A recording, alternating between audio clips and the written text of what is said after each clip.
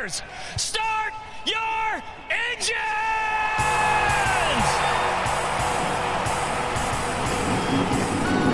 Welcome to the one place everybody wants to be.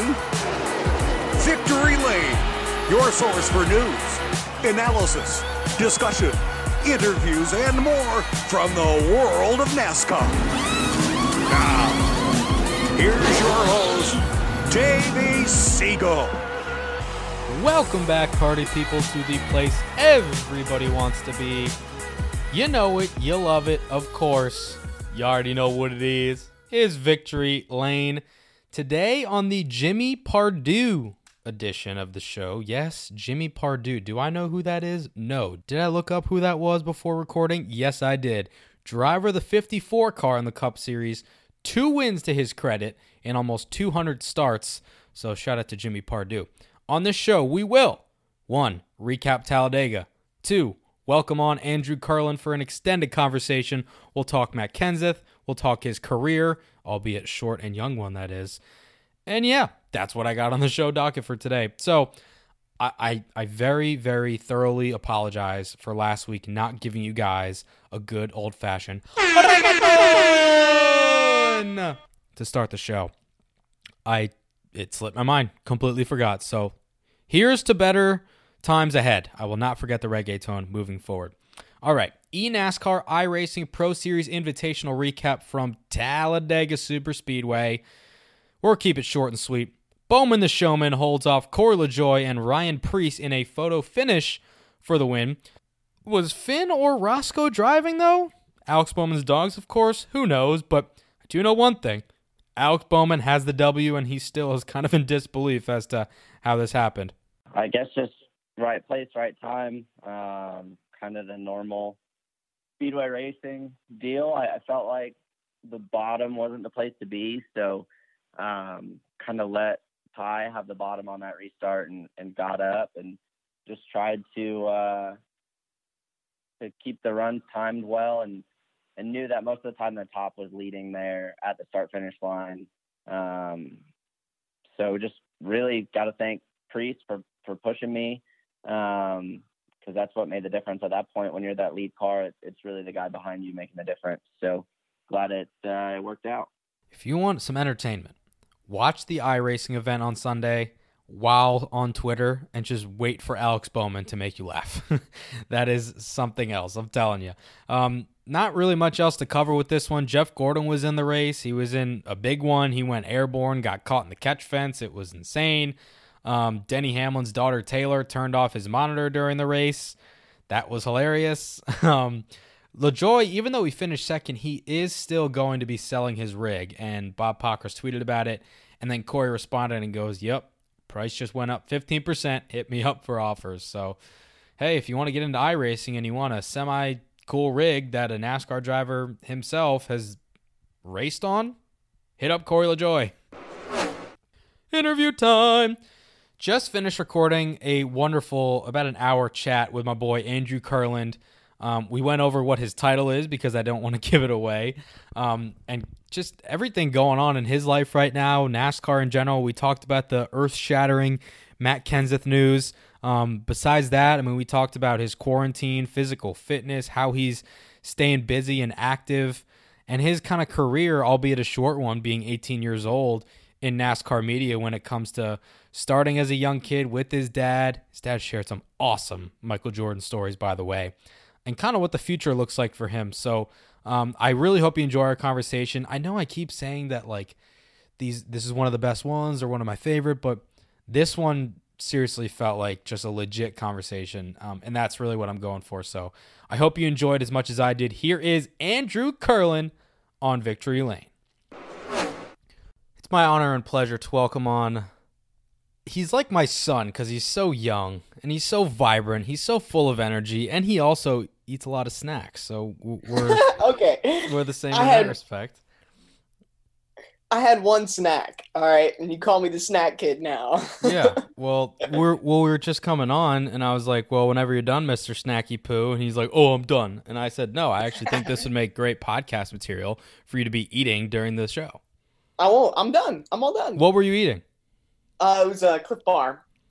Cliff Bar after your run. Wow. Hashtag FitFam. That's right. Yeah. How was your run today? It was good. It was what I call hot, 70 degrees. Dude, same here. So I'm at my girlfriend's place in Delaware, and I'm not a big runner, as you know. But I've tried to take it up since gyms have been closed and everything. Today was really good. Like, it was nice. It was like mid 60s, partly cloudy, and I felt better. I ran longer. I ran faster. I was like, wow, weather makes a difference. Yeah, but today was 70. I used to think 70 degrees, perfect running temperature. Nah, it is way too hot. Really? It is ideal is 50 degrees. That's the best running temperature. That's pretty cold, I feel. Because here's my thing. I mean, it's different with you because you're in Chicago. Oh, by the way, I didn't even introduce who this was. You know by now. It's Andrew Kurland, okay? Yeah. But 50s is a little too cold because, and I mean, you're in better shape than me, obviously, because you're smaller and you're skinnier. But the colder it is, the harder it is to breathe, obviously. So I feel like 60s, 70s is optimal running temperature.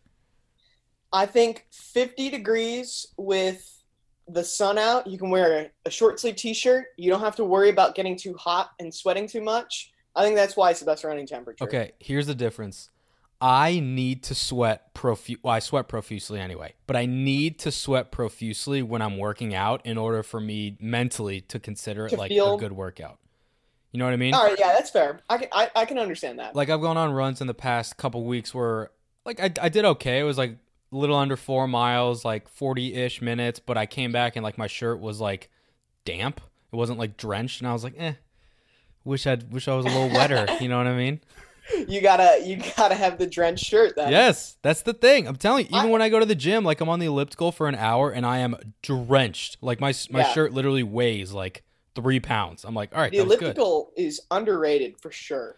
Dude, everybody's always the elliptical is very feminine. Go on a treadmill, go outside. My thing is, I listen to a ton of podcasts, right? I get through podcasts very well on the elliptical. I have ESPN on there for me. I have the workout that I'm tracking. It's very easy. It's very simple. Yeah. Yeah. And if you go hard on the elliptical, you're going to get results. That's what I'm saying.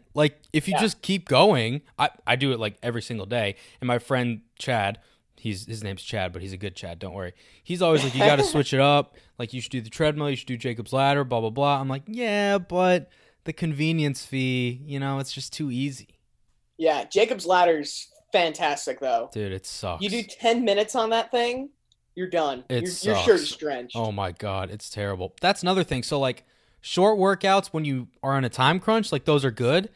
But the elliptical also, I build in 2 hours into my normal, which we're nowhere near normal right now, but I build 2 hours into my normal workout schedule. It's because the gym's across the street from me, so it takes 10 minutes to walk there. I change, I lift for 45 minutes, then I do cardio for an hour, then I change, then I walk back, and it's 2 hours. So if I were to do Jacob's ladder, that would be crazy because it would cut 2 hours into probably an hour. That's huge. No, exactly.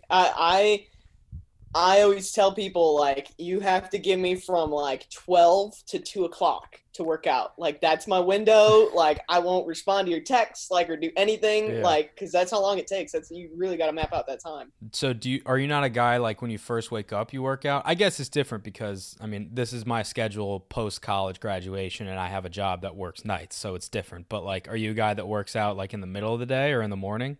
So I'm on a pretty steady routine. I have a good light breakfast. You got to drink water, not milk. Mm-hmm. I used to drink milk for breakfast, and that just fills you up. It's terrible. Yeah. And I'm a big workout right before lunch kind of guy. So I'm not I'm not cramping up or doing anything like that. And I find it works pretty good. I've been on this routine pretty steady for about 6 months or so. So I'm a guy, I wake up, first thing I do is I go downstairs. I have a little something to eat, whether it's some banana or cottage cheese. I don't know. How do you feel about cottage cheese? I'm a big cottage cheese guy. I don't know. I'm not big I think I like cheese as a topping. I'm not a straight up cheese person. Fair. So I go downstairs. I have something small to eat.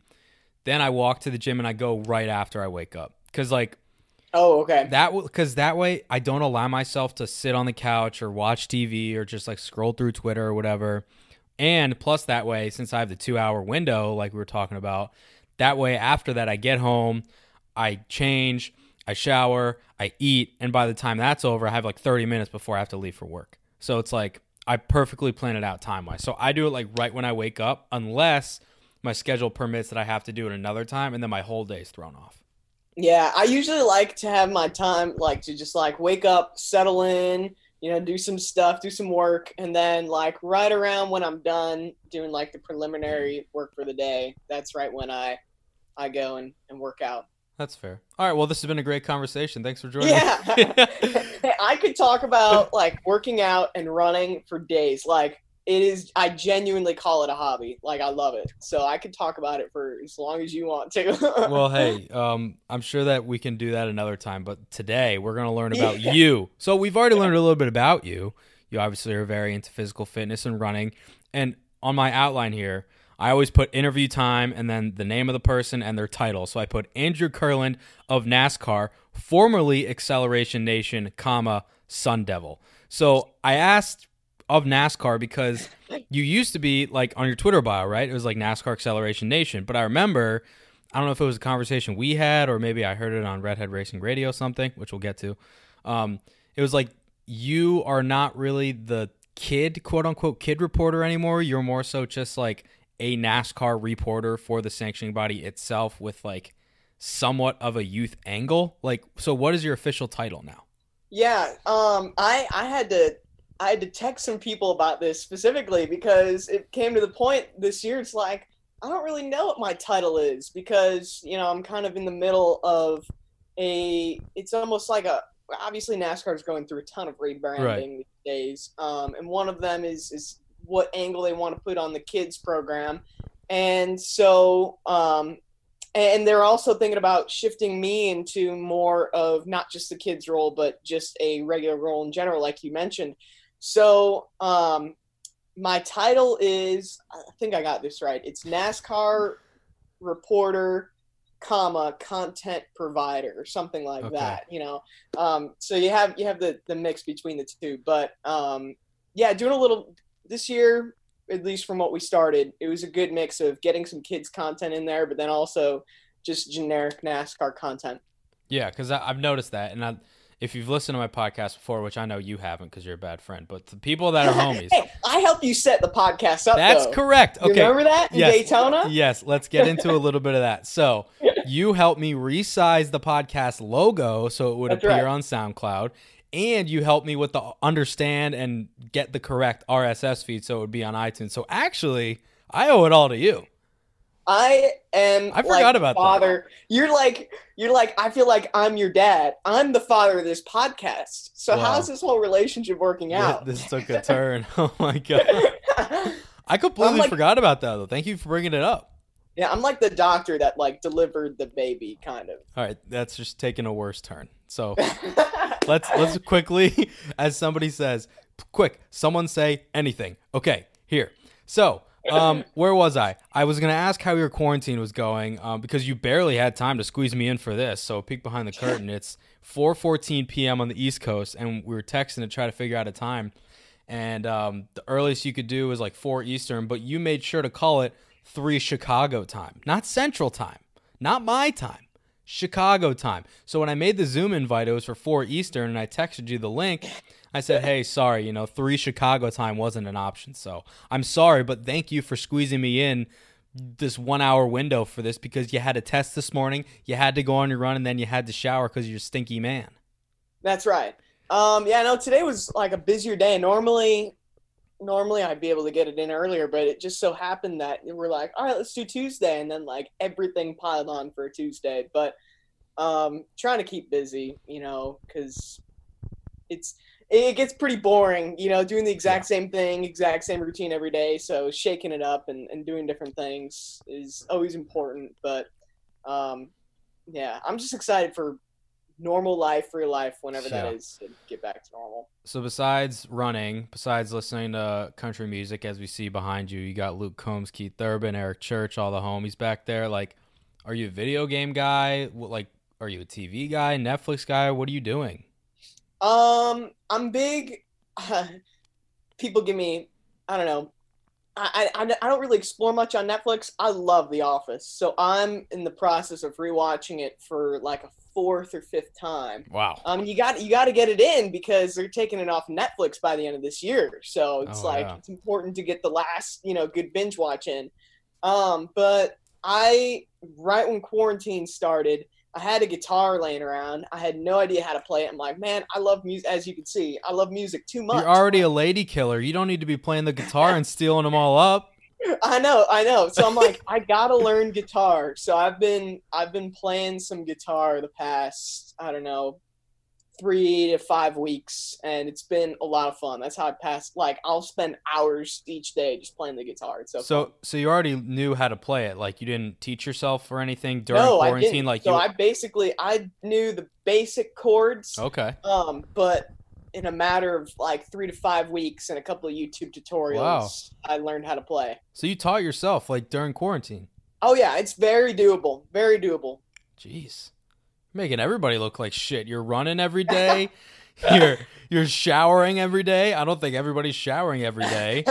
You taught yourself how to play the guitar. You're slaying all the ladies. Like, geez, save some for the rest of us, would you? I'll do my best. All right, okay. But no promises, Davey. Okay. All right, I understand. Well, just try your best. That's all I ask. You've also done a lot of stuff with some drivers. I saw that you were playing around with your Zoom background with Matty D. That looked pretty fun.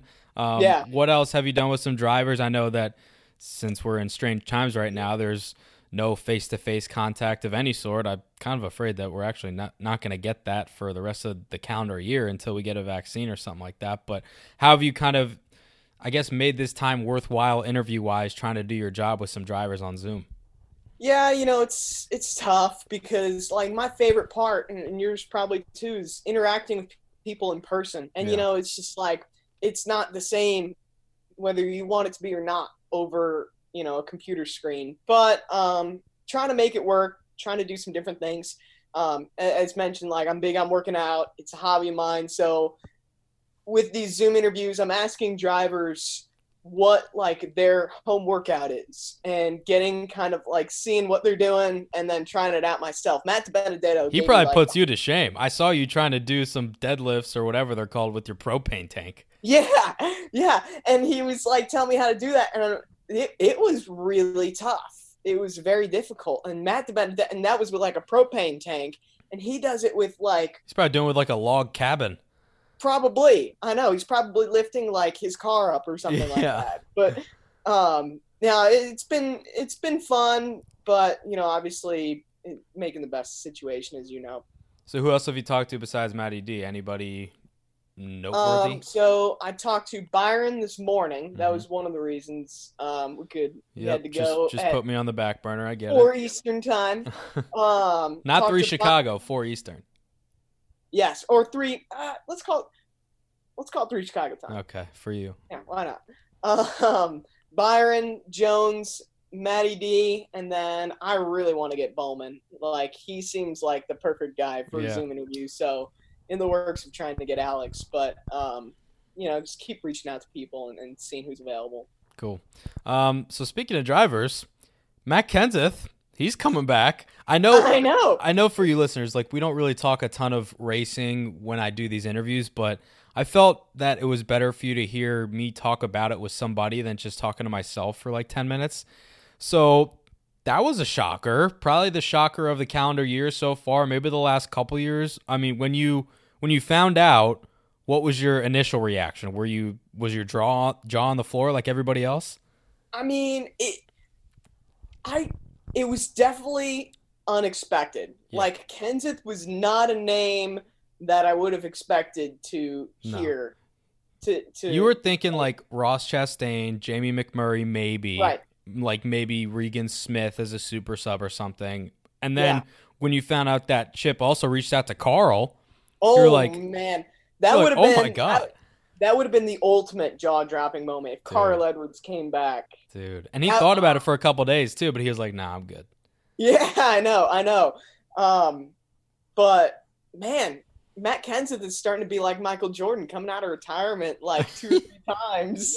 Well, he's like the Mark Martin of this generation, I guess, because I mean, it's kind of tough for us to remember. We're around the same age, but I remember Mark Martin. Like, we remember him for his time in the 6 car, and then when I was I don't. Okay, well, do you remember him from his time in the 5? No, he was like a 55 for me. Really? I grew up with 55 Mark Martin. God, you're a and baby. WR. Okay, so here's the thing. He had his time in the 6 with Roush. That's like what most NASCAR fans remember him in. Then he came back. I think in order it was, I don't know if he was with the 01 and then the 5 with Hendrick, but regardless, my core memory of Mark Martin was actually in 2007 in the 01 car when he finished second to Kevin Harvick in the Daytona 500, because back when I was a super fanboy, like, that was it, right? So I remember him in the 01 car. Then he ran the 5, I think, and then, like you said, went to MWR in the 55. So that's your memory of him in the 55? Now that you mention it, I was there for the very tail end of his 5 career with Hendrick. Okay. But because I remember when he came back for them, he was like in his 50s, and that was kind of unheard of in terms of recent memory. Yeah. But I don't know. Matt Kenseth, I still think, and he even said like racing wasn't even on his radar a couple weeks ago or months ago. I'm excited to see what he can do. I think he's still got the fire in him. Yeah, I think he does too. And here's the thing about Matt, right? So he's kind of like Carl in the sense of, I think they're actually very comparable besides the fact that Matt has the championship and Carl doesn't. I don't know off the top of my head. I'll look after because I don't want to multitask. But I feel like they probably have the same amount of wins. Maybe Carl even has more wins in the Cup Series. But they're very similar in the off-track realm. They're very likable. They both have some sarcasm to them, and they're both low profile. Like, Carl has no social media. Nobody knows what he's doing at all. When he got nominated for the Hall of Fame, people were like, oh, maybe we'll get to hear from him. Matt's kind of the same way. Like, he came back with Roush in 2018, but that wasn't really the send-off that he wanted because he got booted out of JGR at the end of the prior year. And then you don't hear about him on social media at all. You see he races maybe like twice a year in the Slinger Nationals and maybe some other races for super late model stuff. But he even said, he's like, I got 5 kids. We got 4 at home. They're all little girls. They're trying to like run around and drive us crazy. I'm keeping myself pretty busy. And he said that he thought about it for a day or two. And he got back to Chip and was like, you know what? Let's do it. Because part of the reason he stepped away was, one, because he kind of got booted out, but he also didn't want to deal with the grit and the grind of being on the road for 10 months straight, going to the track every single week, going to competition meetings, going to business and sponsor appearances. Due to coronavirus, we don't know the official schedule, but it's going to be condensed. I mean, the schedule that we saw released today has a tentative one of having 8 races in 4 weeks, 2 per week. So everything's going to be condensed, and he won't have to be on the road traveling for that long. That was one of the main reasons for him. Yeah, that schedule, too, is going to be very interesting. It seems like everyone's like mentally preparing for what dirt racers go through and racing 2-3 times a week. The Benedetto throughout midweek races. So, I mean, I feel like we've talked about midweek races and all that. It's going to happen. I feel like it's definitely going to happen. Yeah. So I think while there's not that much, it's great that we got racing back, but it's not going to be the same because, fans won't be able to go to the races. Right. You can't cover things the same as we used to, but it will be very entertaining to see that kind of condensed racing in that period of time. Yeah, I agree.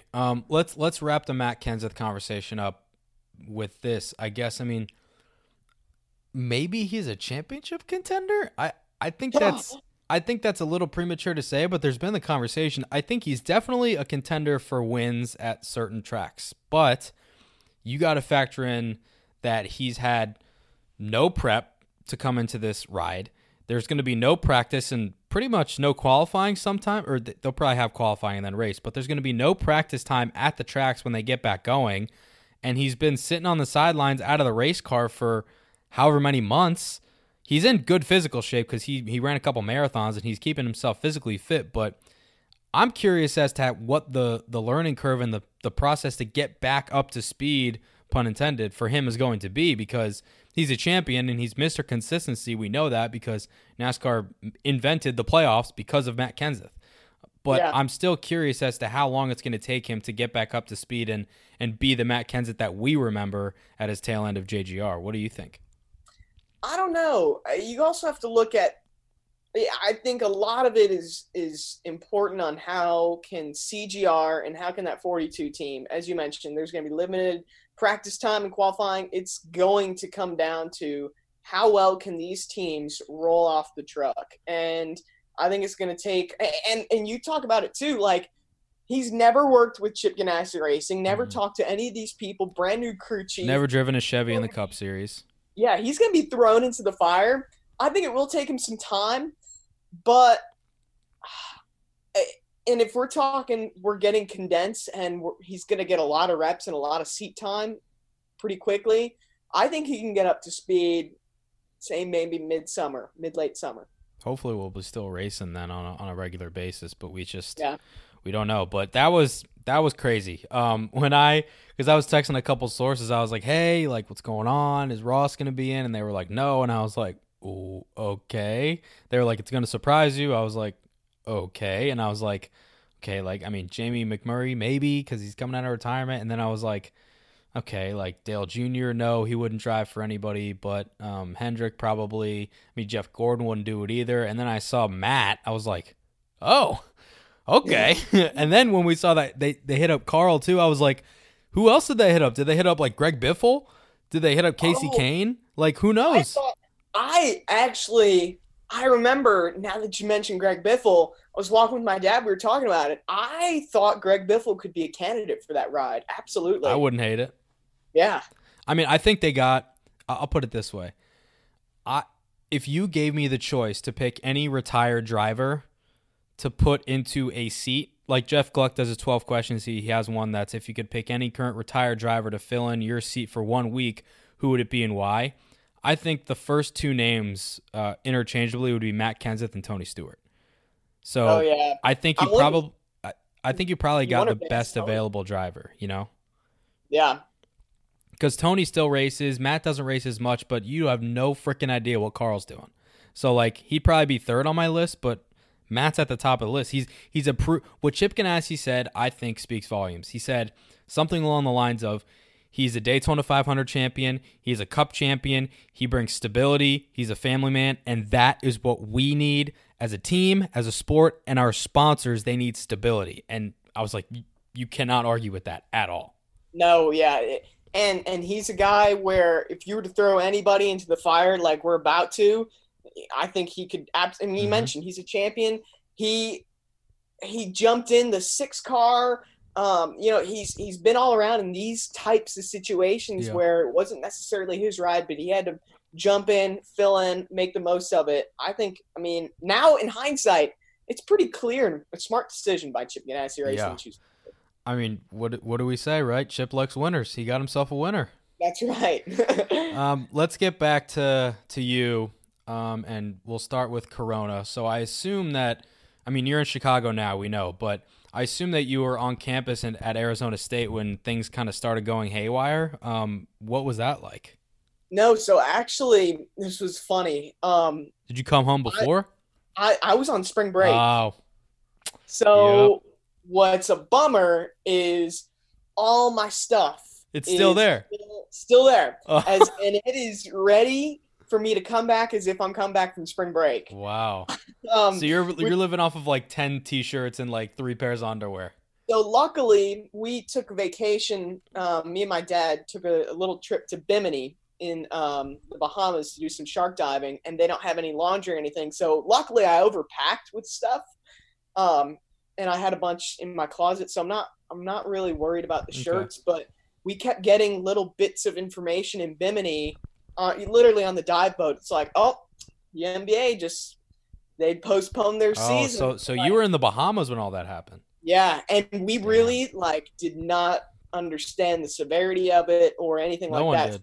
Came home and it was kind of like, this is what the world is. Like literally, like you jump in the water and like you forget about everything in the world Yeah. for a couple of days, which was nice. So all your stuff's still at school, and like you don't know when you're going to be going back to get it. I'm going back. We got to move out by May 10th. I'm going like May 8th. Wow. So the very last minute, I'm going to move out. Hold on. Okay, this is actually interesting. So like do you have to move out? Because I'm sure there's restrictions on flights and airfare and everything. Like, are you going to drive there, or do you feel comfortable flying? Is the school trying to like help you guys with safety precautions? Like what is that all about?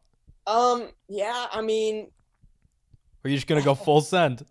yeah, we're literally gonna fly out there. I think we gotta stay overnight somewhere, but we're just That's gonna scary. take everything that we can. So I think luckily, we say luckily, but there was a chance our family had a very mild version of it, like maybe a month ago. So we're gonna test for antibodies before we go, and see if we actually have built up resistance for it. But we've got the masks, we got the Purell, the whole 9 yards, just in case. Well, of course, but Yeah.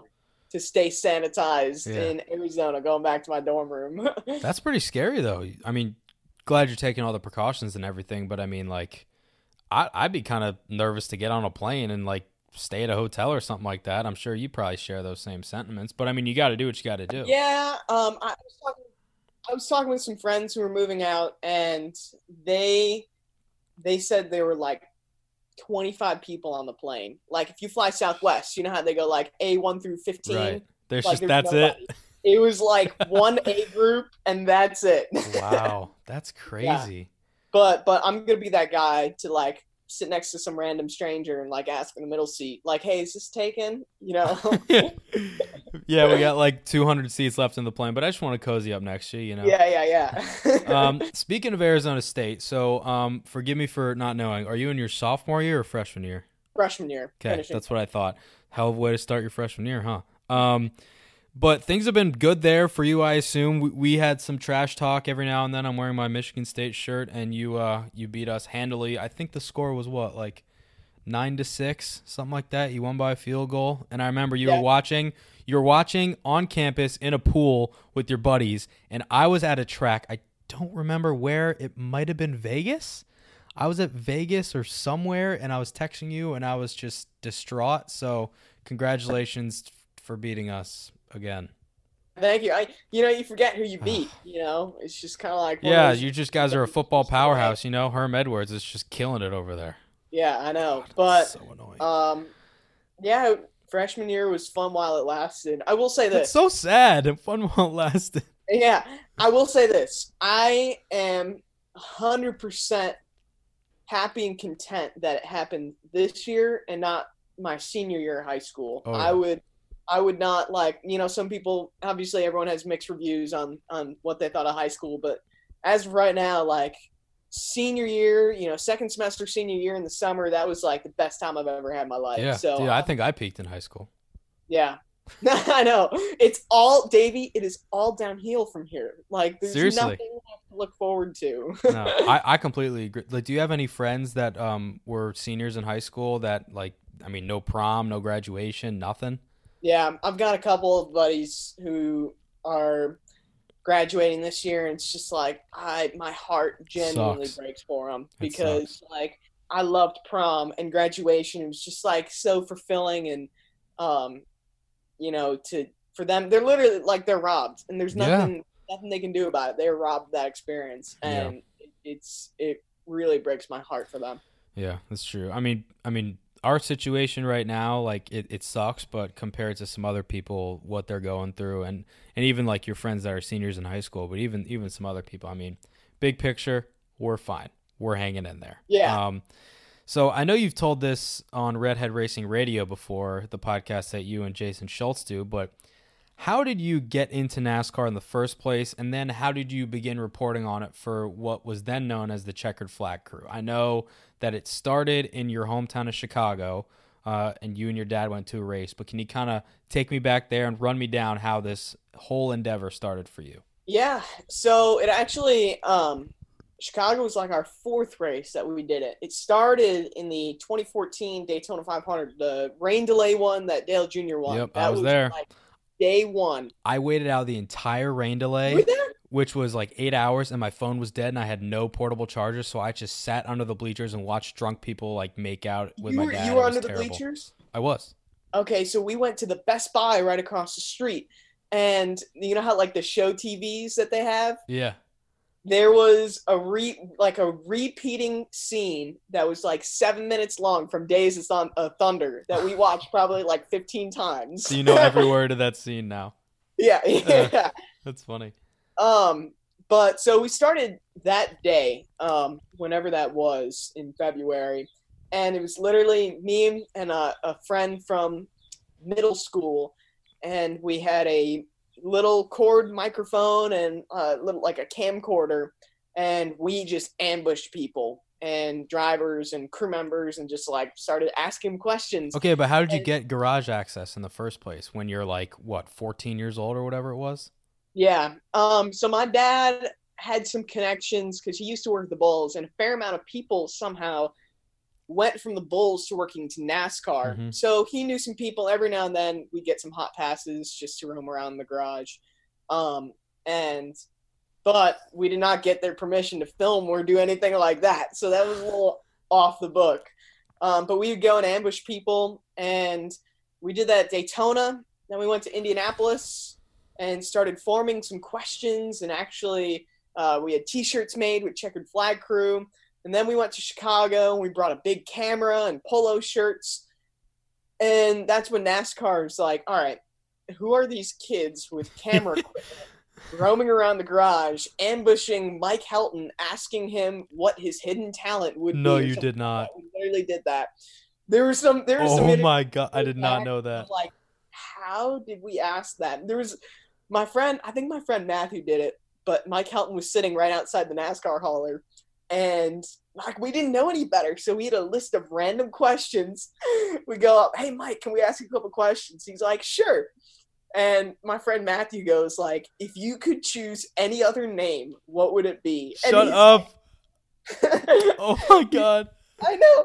And he's like, I like the name Mike. You know, I don't know if I'd change it. And then he'd be like, okay. And then we wrapped it up and left. And like, it was literally stupid stuff like that. Oh my God. Well, Yeah. Okay. Who else like that you shouldn't be talking to did you guys ambush? This is amazing. Well, we followed Jeff Gordon into the driver's meeting. He's like, hey Jeff, can we ask you a couple questions? He's like, yeah, walk with me. So we like literally like walked into the driver's meeting with him. The Mike Helton one is probably That's up amazing. there towards the peak. I don't think you can really go any further than that. I don't know. There's some other ones. I remember asking Ray Evernham. This was in Daytona. Like, hey, do you think you'll come back and crew chief for the 88? Because this is when Steve Letarte announced his final year. He's like, no, I don't think so. Literally like 5 words. And I'm like, thank you. And I walked away. And the total clip is probably 15 to 20 seconds. You got to send that to me. I got to see I'll that. find it. I'll send it to you. Oh my God. That's amazing. Oh, and I was doing some Instagram stalking as I do with all my guests before I had you on. So I went all the way back to your first post on Instagram. You were this short, chubby, buzz-cut little kid, and you were interviewing Jimmie Johnson in Victory Lane at Texas or something. Yep. I was like, oh my God, this kid's been doing it so long, and he's literally a baby, and this is when he was a baby. Like, wow, this is amazing. So I was waiting to tell you that until we were on here, because I found that, and I was like, wow, this is a throwback. Man, like, I look back, and I don't want to listen to myself because my voice is so high. I know. And it's like, man, like I actually feel like I'm in way better shape than I used to be too. I look at that like, man, this kid had like a triple chin, you know, like no hair. It's like, it was crazy. It's a different person. I know, but yeah, and that Jimmie interview in Texas, I was like scared out of my mind. Like I had so much adrenaline pumping after that. Like I thought I could run a marathon. And it's like crazy how like, you know, these days like those things just don't faze you anymore. Okay, sorry, I got you off track. So you're at Chicago, you're ambushing people, you finally get like shirts and a camera crew with your dad and everything, and NASCAR comes up to you guys and you're like, who the hell are you? What are you doing? Pick up from there. So my dad actually got a text saying like, we can't be doing this, we got to leave the garage, can't do it. So that we did all that on like Friday and Saturday, Chicagoland. So then Sunday race day, like we went and had to like sit in the stands, sit on our hands kind of thing.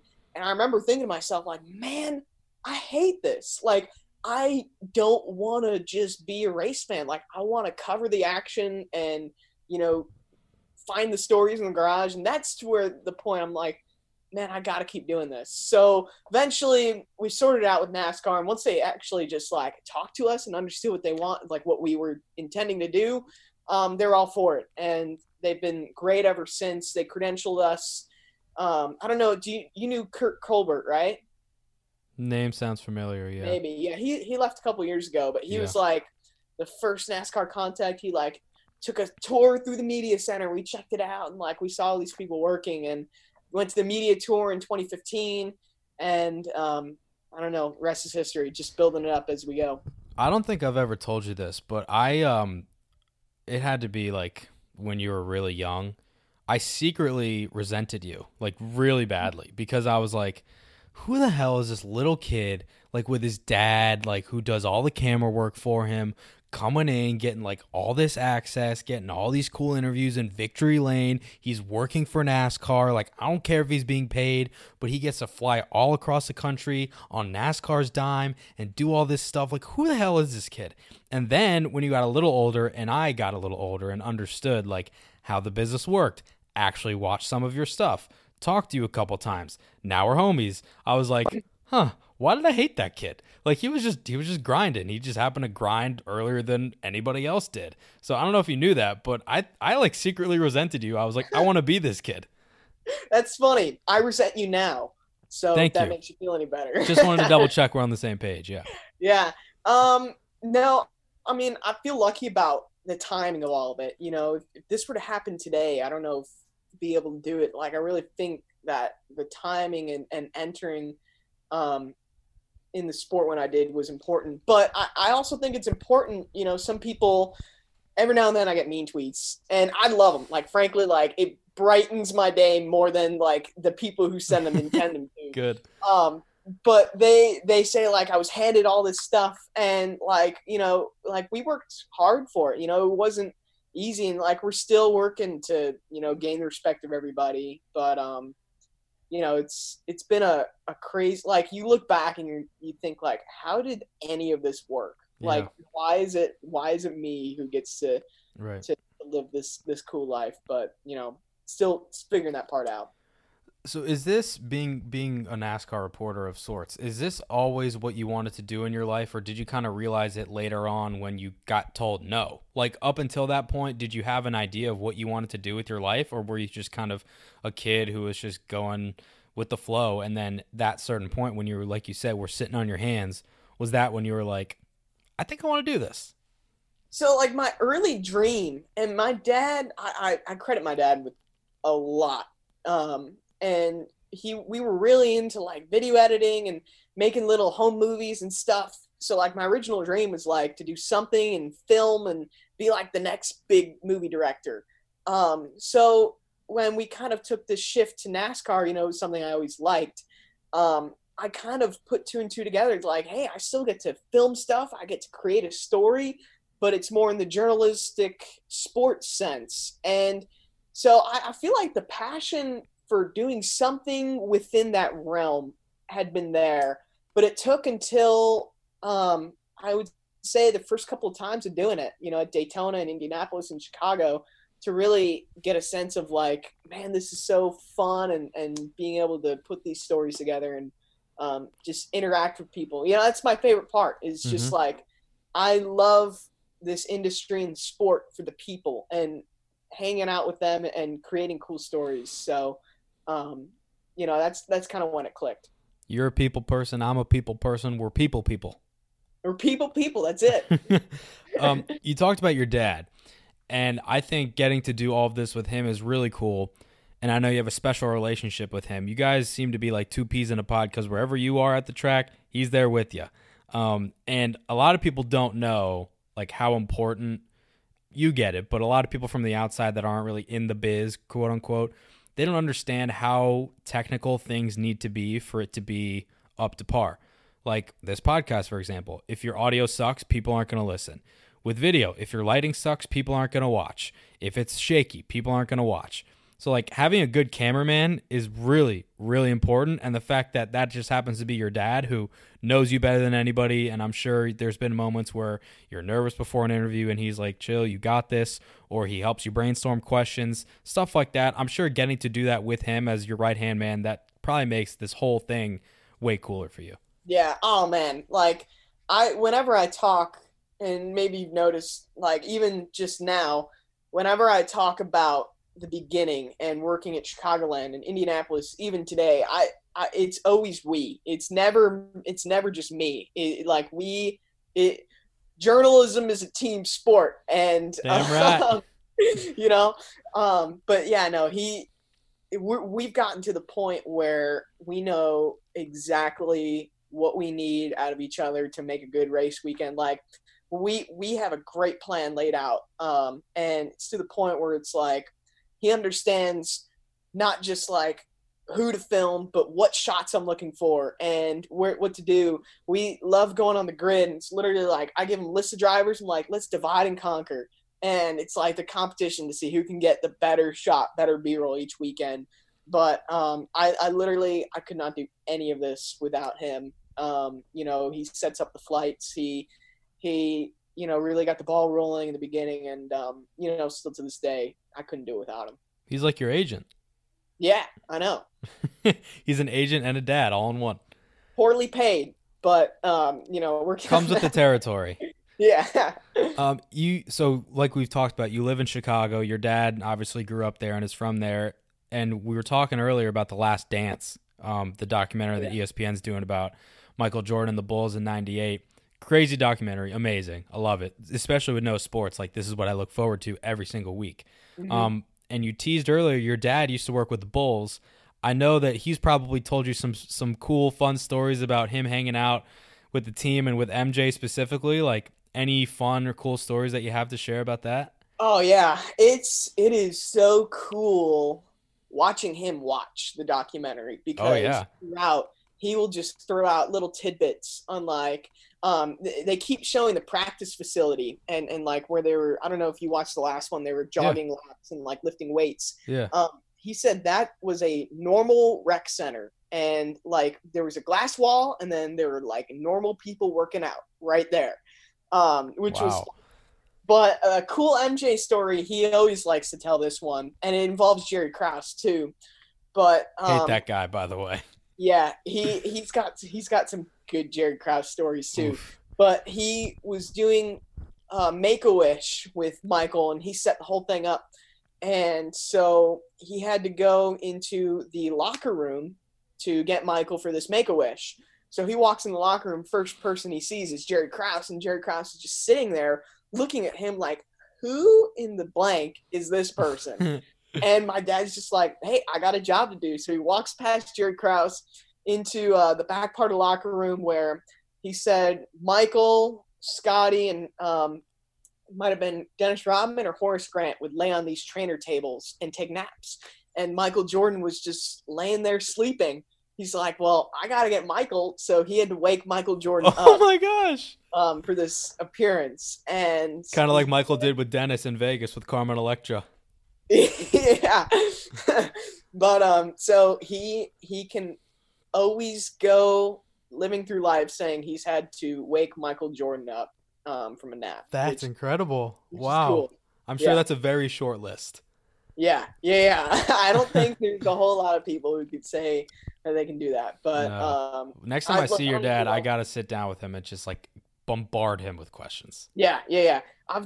I have a whole I took notes literally when we were watching The Last Dance, and I need to like record a podcast with him and do something. Seriously. Because and there are like even some things like outside the Bulls locker room, there was a little media like notice sign it was from the first episode. And he's like, "Oh, pause it." He like points at this sign. He's like, "That's in my office." And sure enough, you go in his office and it's framed on the wall. It's like, all right, that's pretty cool. Wow. That's insane, man. He probably has so many cool Easter eggs and stories like that nobody even thinks about. I'm seriously going to bombard him with questions. We'll do it over Portillo's. We'll do it. We got to do that. Have to. So I said we're kind of around the same age. Are you 18 or are you 19?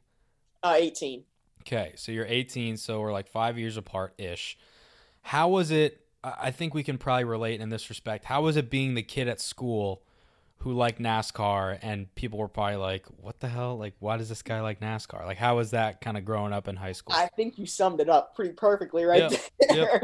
Yep. I was, and I still am, I guess, the NASCAR kid. Like, so am I. Yeah, but you know what? I'm the Jewish NASCAR kid, though. That's right, yeah. But, you know, I think people knew about it, but, you know, they didn't treat me any different, you know, and you don't want that. But, yeah, at times, you know, you get made fun of for liking NASCAR, and that was part of the thing. It's like the whole reason I wanted to do this is kind of open people's eyes to the sport. And one thing I've really loved, and I still like to do this, is I got 2 home tracks now, Chicago and Phoenix. So every time we go to one of those tracks, I make it a goal to bring someone with rookie stripes and just throw them in off the deep end and just impress them. And they all love it, obviously. Yeah. Oh, like I've not met a person who's like, no, all right, this is cool, I want to go home. Like everyone's just blown away by it. And that's probably my favorite part, is taking these skeptics from school who are like, oh man, NASCAR, like it's not for me. And you just like show them like there's so much more that people don't realize when you take them to the track. Yeah, I unfortunately haven't gotten the chance to do that a lot because, as you know, like when I'm at the track on a weekend, I'm pretty much working like the entire time. But one year I took one of my best friends who went to Alabama. I visited him. We went to a Bama football game. They played Texas A&M, and then we all got hot passes and went to Dega. That was the playoff race.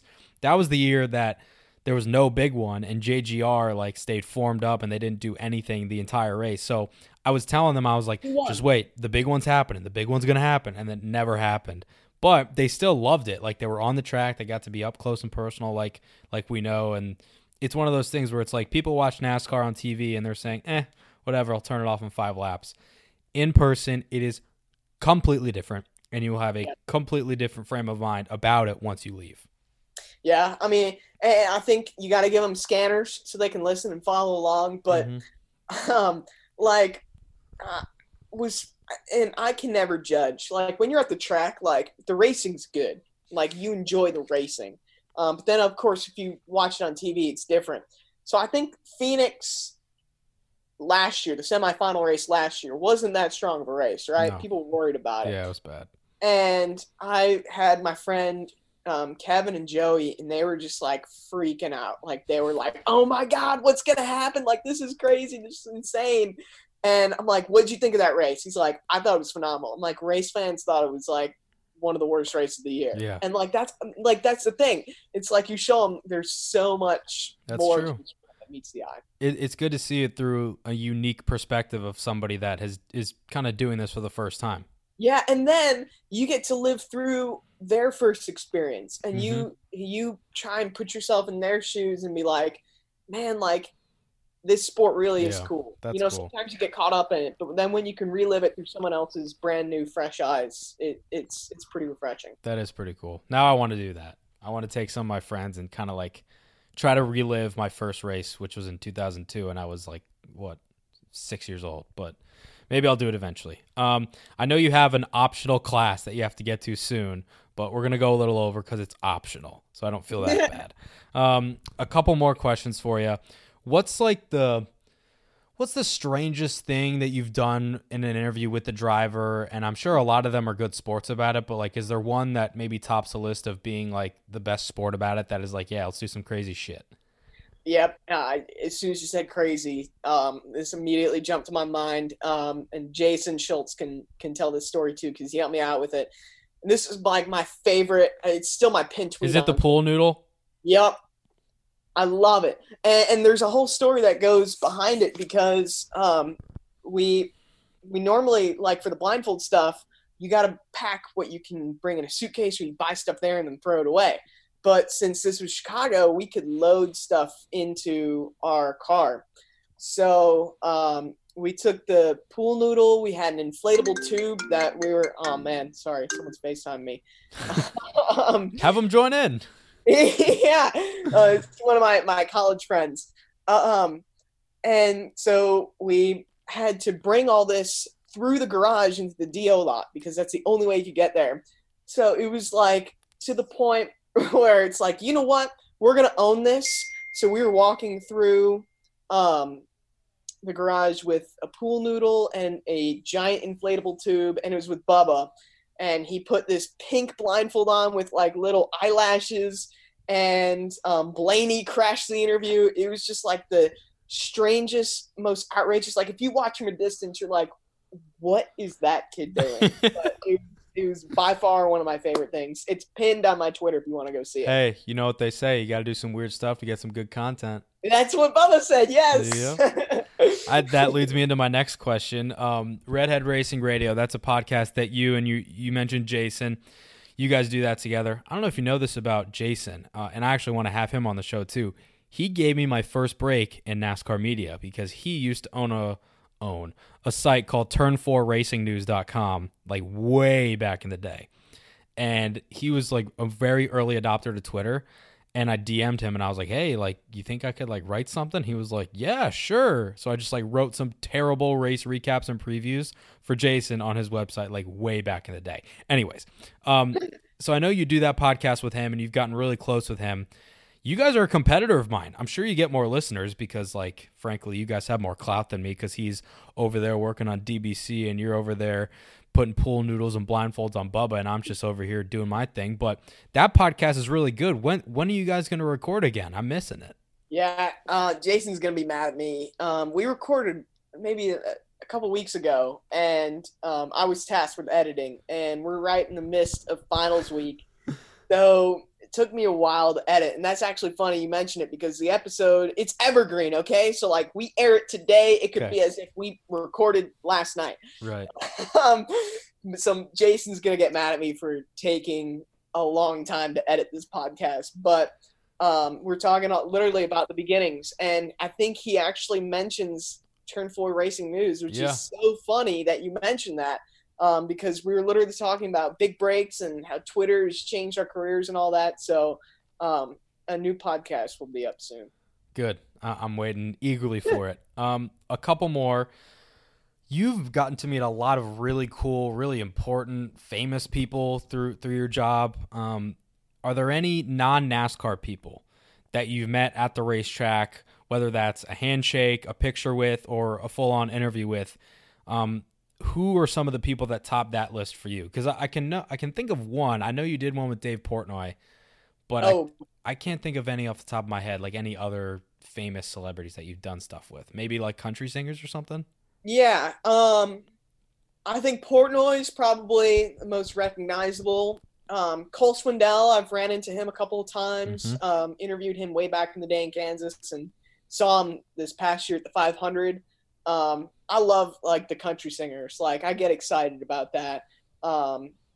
Shook Darius Rucker's hand, which was cool. But even like like talking to the Thunderbirds and like just picking their brain about what they do is so cool. And that was something we did at the 500 this past year, and it kind of like reaffirmed like, man, I love just like sharing people's stories, and it's so interesting like to hear what a Thunderbird has to say and all that. So this job has some cool perks, and that's one of them is you get to meet some cool people with some cool stories and hopefully tell them. No doubt about that. All right, last question. In terms of somewhat of a long-term looking career goal type thing, do you have something concrete in mind, and if so, what would that be? Because you're only 18, like you said now, just finishing up your freshman year as a broadcast major. So do you have anything super concrete as a goal? I think the next logical step would be hopefully to work for NASCAR. You know, my relationship with them is fantastic, and they've only increased my role as the years have gone by. So I think that would be a very good logical next step for me out of college. Even like some of the people I've talked to are like, yeah, we'd hire you if you weren't in college right now. So, but obviously that'll be a couple years away. So I got to keep at it. Hey, I will gladly keep the seat warm for you. Just putting that out there. You can if you want. Please. I'm unemployed. But long term, like I look at Marty Smith and Rutledge Wood as like those guys I'd love to. That's crazy because those are like the two people that I look up to, and when people are like, what do you want to do or who do you want to be, I always say Marty and Rutledge. Like that's crazy. I know that is they're the two people, man. I mean, it's like what they do and how they do it, how they do their job so well. It's like that's the perfect mold to follow. Well, you're well on your way. I got to piss like a racehorse, so I'm going to say goodbye. But before we do, we need to talk about Portillo's for like 30 seconds. Like, okay. If I lived in Chicago or around Chicago, and there's a location in Arizona, and we were going to go when we were in Phoenix last year, but it just slipped our mind and we were too busy. But like if I lived within driving distance of a Portillo's, I straight up would be morbidly obese. Like there's no way of working around it. It is so good. Dude, it is unreal. Oh my God. Because whenever I go, it's like once or twice a year. So I just pig out. So I get like 2 dogs, 2 sausages, cheese fries, a cake shake. And then I get like, my mouth waters at the entire menu. So please have a Portillo's dog and a cake shake on me in my memory the next time you go. Okay. I will. I've got a Portillo's maybe 2 miles away from here. Oh my God. So, I know. I won't tease you anymore. But you got to get the Italian beef with the peppers, which are delicious. So I've never had a good Italian beef sandwich from Chicago. I've never had. I don't even think I've had I've had Portillo's, but I haven't had Italian beef sandwich. Okay, you gotta go straight into the best possible. You get the Italian beef with the peppers. It's got to be dipped. Yep. And you'll be well on your way. So I'm going to visit you once quarantine's over. We're going to hit up a proper Chicago deep dish joint because I've never had proper Chicago deep dish. We're going to get Portillo's and we're going to get Italian beef, whether that's from Portillo's or another famous place. We're going to do it all. Maybe we'll see a Cubs and Nats game too. And then we'll run it off. Sure. Run the calories off. You'll run and I'll jog and then walk back to your place. Yeah, exactly. All right, cool. I'm literally going to piss my pants, but go for it. Yeah. Thanks for chatting with me. Have fun in your optional class. Stay safe. Keep me updated with your flight to Arizona and everything. And I will. Thanks for the time, though. Really appreciate it. This was fun. Hey, thanks, Davey. This was fun. Thanks for going so late on the Eastern time. And I'm excited to see the track so we can hang out again. Sounds good, buddy. Be well. All right. See you, Davey. All right. And we're back. And I finally went to the bathroom. That was, wow. I had to piss like a racehorse. That's all I'll say. No lug nuts of the week because we pretty much handled the Matt Kenseth news with Andrew. But we will see you guys later this week. We have another big-time guest coming. No, it is not a driver. He's a media member of sorts, so to speak. He has a lot of cachet. Not on a social media platform, but on a video platform. I'll leave you with that. So that has been episode 54 of Victory Lane. 55 coming at you later this week. Hopefully will be released on Friday before your weekend. Please do me a favor. I know it sounds trivial. If you could leave a rating and a review for this podcast, subscribe, iTunes, Google Play, Spotify, SoundCloud, anything that you want, we got it for you in terms of podcasting platforms. Peace and love, my dudes and dudettes. Stay safe, stay home, wash those hands, and we will see you later this week.